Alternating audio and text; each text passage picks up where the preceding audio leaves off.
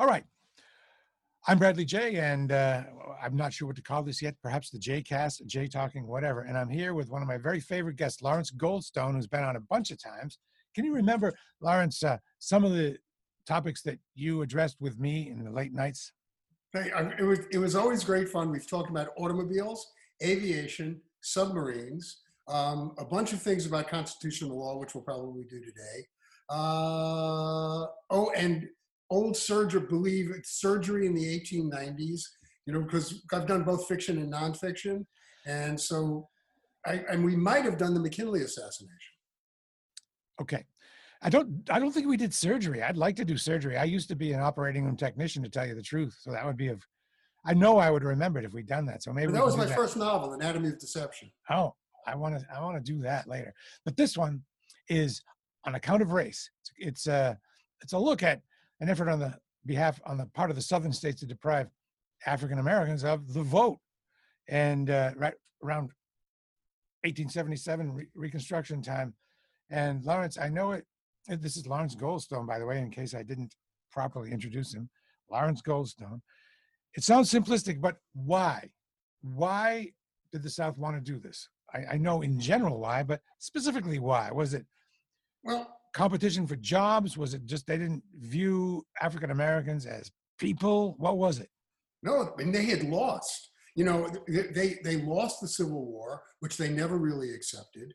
They believed deeply that Black people were inherently inferior, and to allow when they did Birth of a Nation in 1918 and showed these bestial Black people, most Southerners really believed that, and they were forced by the Army occupied the South until early 1877, and they were forced to accept 4 million newly freed slaves as fellow citizens. And if you read the writings of some of the people, they were just aghast. They said, Northerners don't understand. Now, as hideous as the racism was, it wasn't insincere.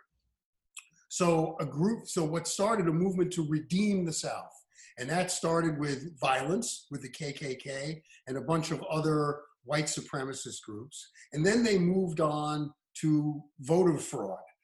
They would stuff ballot boxes because the black people had been given the right to vote by the 15th Amendment in theory, and white Southerners were forced to allow them to vote because the Army was there. And then they moved in 3 stages. So the first was violence, the second was fraud, and then the third one was after these two had basically allowed white people to take back Southern state legislatures, each of the Southern states drafted a new constitution, which they were they didn't hide it, was to take the vote away from Black people. And many of these constitutions were tested in the Supreme Court, and the Supreme Court upheld every one of them. And as a result, you had Jim Crow and horrible segregation for 6 decades. Are there some Supreme Court justices that we honor as great, but weren't so great because they let this happen? Well, Oliver Wendell Holmes is definitely not deserving of at least some of his reputation. He was a brilliant legal scholar, and in many ways, and gave us a lot of lines that we like, and in some ways was a very good justice. But in 1903, when he was first on the court, he wrote the opinion in a case called Giles versus Harris, which upheld the segregationist Alabama Constitution, which was the final nail in the coffin of Black voting. In addition, by the way, in 1927, he wrote an opinion which legitimized the forced sterilization of a 19-year-old girl in Virginia named Carrie Buck, who was supposedly retarded, although she was not. And in his opinion, he wrote the line, 3 generations of imbeciles are enough. So Holmes's record is definitely mixed. But before he died, this is great, Bradley, before he died, he went through his papers and destroyed any papers of his that put him in an unfavorable light and only saved the stuff that made him look good. So the biographers come along, the guy looks wonderful. And in many ways he was, but in many ways he wasn't. What were some of the methods that the states used to prevent African Americans from voting? Well, they had a bunch. In one, they would have a literacy test where in the state constitution, a person who wanted to vote would have to read and explain a passage in the state constitution. And if a white person came up, because there was a lot of fear among illiterate whites that they would lose the vote as well. So a white person would come up to the voting registrar, and the voter registrar would point to the top line and say, "What does that say?" And the guy would say, "South Carolina." "Okay, you're allowed."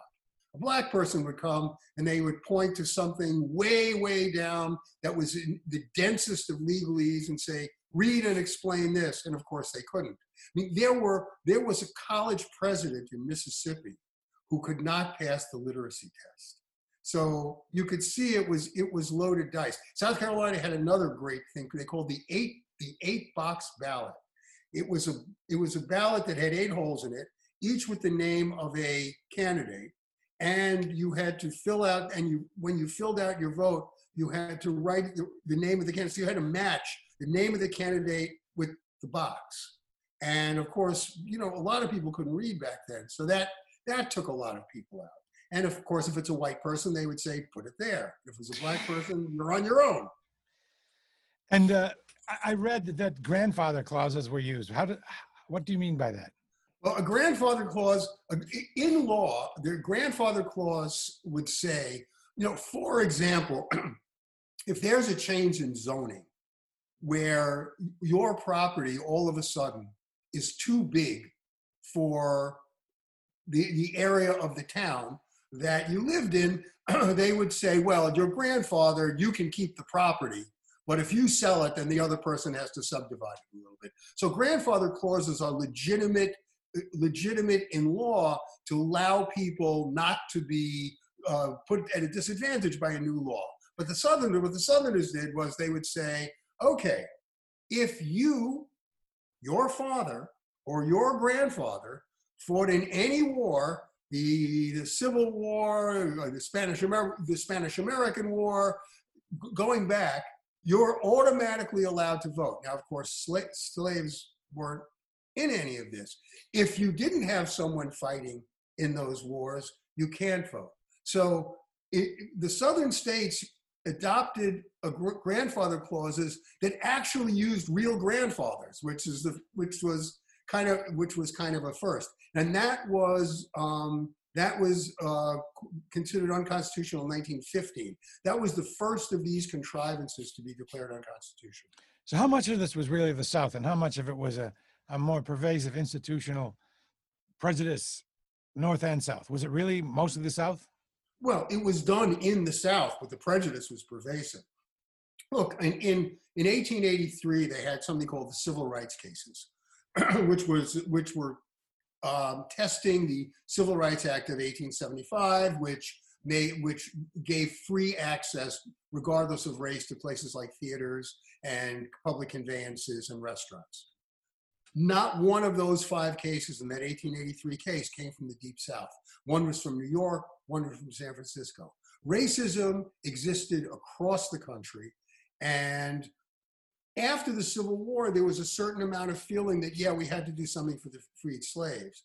But that feeling started to ebb relatively quickly. And by the 1880s and 1890s, most Northern whites had very little interest in doing anything to protect Black people. Now, in the South, it was much more active, much more violent, and much more pervasive, but the feeling was nationwide. All right, let's get into some more specific stuff, like what you call the myth of judicial review when it comes to Marbury versus Madison and John Marshall. Bradley, you're jumping to another book. Good for you. I love somebody who's read my stuff. Anyway, the opening case in almost every con law textbook is Marbury versus Madison, which is an 1803 case where John Marshall, in a 10,000-word opinion, said it is the job of the Supreme Court to say what the law is. And it was the first time that a law was declared unconstitutional by the Supreme Court. And it wasn't a whole law, it was one little passage in the very first two things that the first Congress did was draft a Bill of Rights, 12 amendments boiled down to 10, and passed the Judicial Act of 1789, because the Constitution hadn't really specified how the federal court system would be set up. Didn't even say how many justices would be on the Supreme Court. So they left it to Congress, and Congress did it. Without going into the details of the case, which are really funny and very complex, a man named Marbury sued Secretary of State James Madison to be given an appointment that John Adams gave him right before, and called the midnight appointments, literally the night before Adams was going to give up the presidency to Thomas Jefferson. Marbury sued. He was a Federalist. John Marshall is a fellow Federalist. Marshall ruled that a certain passage in the Judiciary Act of 1789 was unconstitutional. And Jefferson kind of got what he wanted, so they didn't question it. The problem is, there is nothing in the Constitution that gives the Supreme Court the right to declare a law unconstitutional. There was nothing in the constitutional debates. If you read the debates, there was no discussion of judicial review. And the last thing was William Blackstone, who was the godfather of conservative justices everywhere, said you never let the courts overturn an act of the legislature. Only the legislature can do that, because if you allow them to do it, it becomes judicial tyranny. So Marshall, through the back door, brilliantly establishes this right of judicial review. And the next time, by the way, it was used, it was in Dred Scott, the most notorious case in history. And now it is a regular tool of the court, a regular weapon of the court to change legislative policy, to change, and it doesn't exist. It was fake. In 1996, Antonin Scalia said, there's nothing about judicial, I believe the Constitution is as written, and he went on and on. But the one thing is, there is no power of judicial review. We made that up, but we made it up for very good reason, because it's the job of the courts to say what the law is. Not necessarily. Does anyone ever challenge judicial review to say it's not a thing, it shouldn't be a thing from this point forward? Well, the problem is there's only two ways to do it. You either have to pass a constitutional amendment, now that it's part of the jurisprudence, or you have to go to the court and say to the court, by the way, guys, judicial review, you got it illegitimately, you have to give it up. And I don't know that would really fly with the justices. So you can question it, but it would take a change of probably doesn't need probably just a change in the law, but it just isn't going to happen. All right, we're with folks. We're with Lawrence Goldstone, and the main event here is his book, which just came out today, right? Yesterday. It's called On Account of Race, and it's a look at the Southern states' efforts to deprive African Americans of votes. Now, what are some of the things that individual states did? Some of the cases. Actual cases. Well, the one I discussed with Oliver Wendell Holmes, Giles versus Harris, that was the most important. But there was another case called Williams versus Mississippi, which was 1898, I think, where they upheld the Mississippi State Constitution, Mills versus Green, where they upheld the Louisiana Constitution. And there were Black activists, Black lawyers, and some of them were from the South, with an enormous personal risk, pursued these cases and had all sorts of documentary evidence. Because remember, the white Southerners, they announced what they were doing. They went in the newspapers, in Congress, on the floors of their state legislatures, and said, we are doing this to get Black people, although they didn't call them Black people, out of the voting box. It wasn't even an open secret. It was just open. But the court found reasons to always uphold them, and the logic was absurd. Okay, how about the strange case of the Chinese laundry?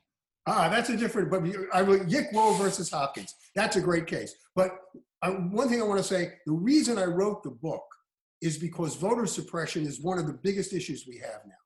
And this election, coming in November, voter suppression is going to be an enormous issue because you can see Donald Trump's desire not to refund the post office is to try to prevent voting by mail. He said, if you vote by mail, we'll never elect another Republican. What's happening in Georgia, what has happened in a number of states. So I want people to know what happened before and that the court was at the center of it and that the court's going to be at the center of this one. Now, go ahead. Has voter suppression been a problem in recent history as well? Like last 20 years, last 50 years? Well, once the Voting Rights Act, you know, in Selma, Alabama, for example, before the Voting Rights Act, there were 15,000 Black people and 300 of them were eligible to vote. After the Voting Rights Act, within weeks, I think there were like 8,000 to 9,000 eligible to vote. So voter suppression until the Voting Rights Act was a huge, big deal. And then Shelby County versus Holder in 2015, when John Roberts wrote an opinion that called certain parts of the Voting Rights Act unconstitutional, judicial review again, Texas and a number of other states immediately implemented other means of voter suppression, many of which they're all tested in the court, many of which have been upheld by the conservative justices. So it's a really big deal. And what we need to recognize is that even though the conservative judges are saying we are following the word of the Constitution, they're not. It's all interpretive. The Constitution was written to be vague. What you see on both sides, liberal and conservative, are legal scholars in theory analyzing words and saying, this is what I think they mean. But it has become so politicized that what they think they mean always seems to dovetail with their own political views. Are there any other modern methods of voter suppression? I know there are, but other than the post office, closing the post office, what else is used currently? Well, you suppress early voting. You do the voter ID. You know, you target groups. You make it look race neutral. This was the old strategy. You make it look race neutral. You say anyone who doesn't have a legitimate ID from where they live for the last 5 years has to do X, Y, and Z, knowing that the people who will fall into that category are migrant workers, say, or minorities. So what they do is they contrive, and this is what they did in the period that I wrote about. They contrive little gambits which seem to apply to everyone equally, but in fact only apply to certain groups, and those are the groups they want to essentially get rid of, which, by the way, is what Yick Wo, the Chinese laundry case, was about. Hey, do you happen to have a copy of the book to hold up and show us right there? Don't go away. I won't. That's cool.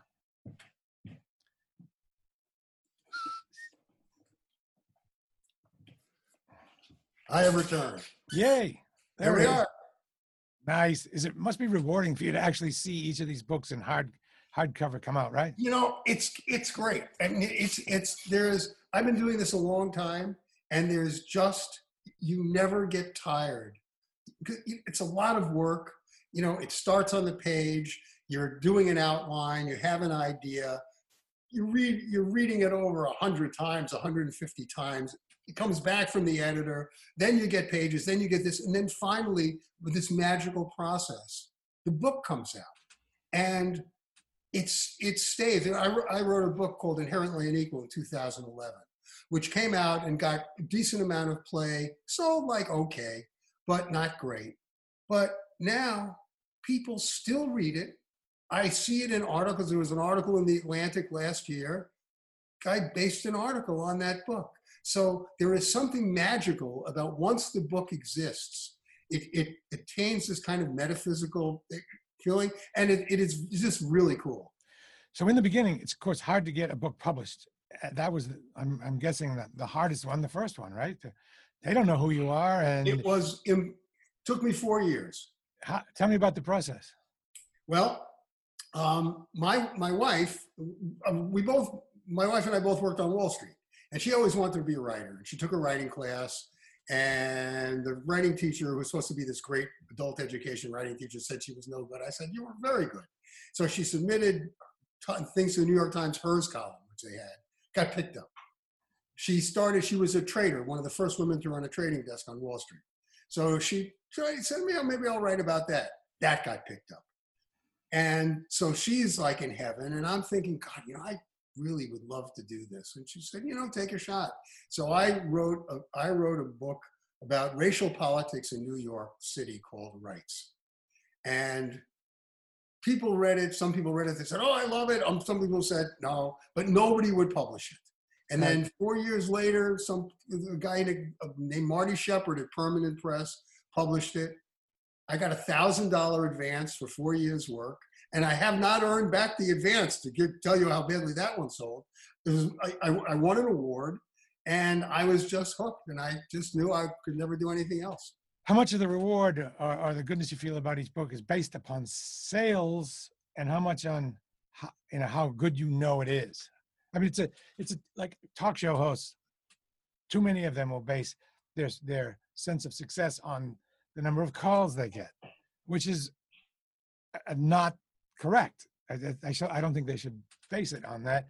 How much do you base yours on sales? Look, anybody who says that they don't want people to read their stuff is a liar. Of course you want your book to sell. But I would say look, Vincent van Gogh sold one painting in his lifetime. I would say that 90% of it for me, and look, I'm not a bestseller. I sell, some of my stuff sells decently, some of it doesn't, but it's the doing, it's the work. I would say I would get 70% of the pleasure in doing it while I'm writing it, and another 20% when you see it, and 10% from sales. Would I like sales? Sure. If I would get, had a front page review in the New York Times book review, would I like, it was a good one? Yeah, I'd love it. But anybody who does it for that reason, anybody who goes into the arts to be famous or to be a big time seller or to go to parties, man, that's a huge trap. The answer is in the work. I'm working on like 3 different things now, and it's wonderful. Just every morning I wake up, I think about what comes next. The process is everything. But yeah, sure, you want to sell. Before you go, what are the 3 things you're working on now? I'm working on an adult version and a high school version of the record of prejudice toward Asian Americans in the West, which led up to Japanese internment. And that started, essentially as soon as the Chinese workers first came here after the gold rush. So there was this long period of anti-Chinese prejudice, and then the Japanese replaced the Chinese. And so the internment, there's a Korematsu versus the United States, a 1944 case. People write about that and write about internment. But I'm much more interested in everything that went before, alien land laws, and all the things that led up to it and kind of made that inevitable. And the third thing is, just yesterday, I'm branching out. I got approval to do a graphic novel, a serious graphic novel for high school kids and adults on citizenship and how American immigration and the history of how we tried to keep America white for a very long time, and there are those who are trying to get America white again. So I've got those 3 things. That totally, writing for high school and writing for adults is kind of different. Writing a graphic novel, my end of it is a film script. That's what I have to hand in. It's just, so I'm having a great time. It's all good. I'm in Boston. Where is it I'm looking at out your window there? This is Sagaponack, New York, Bridgehampton, New York, in the Hamptons. In Beautiful. fact, I am looking in this very direction. If I could throw a ball far enough, I could probably hit your window. Me too. Lawrence Goldstone, this has been great. Thank you so much. The new book, Thank you, Bradley. On Account of Race. Pick it up. Hope you enjoy it. Talk to you soon, sir. There it is. Thanks a lot, Bradley. Take care. Bye-bye. Bye-bye.